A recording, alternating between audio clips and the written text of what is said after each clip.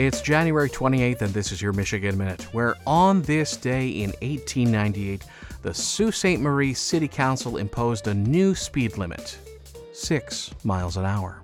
The Sault Times railed against this limit, writing, quote, "A horse with every leg spavined and suffering in the last stages of the heaves will travel 6 miles an hour over a corduroy road."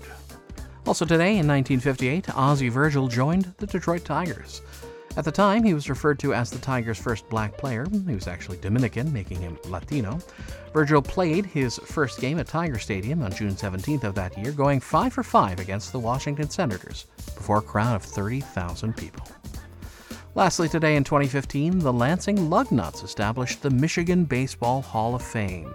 The inaugural class of 10 inductees included broadcasters, scouts, anchors, and coaches. And that is your Michigan Minute.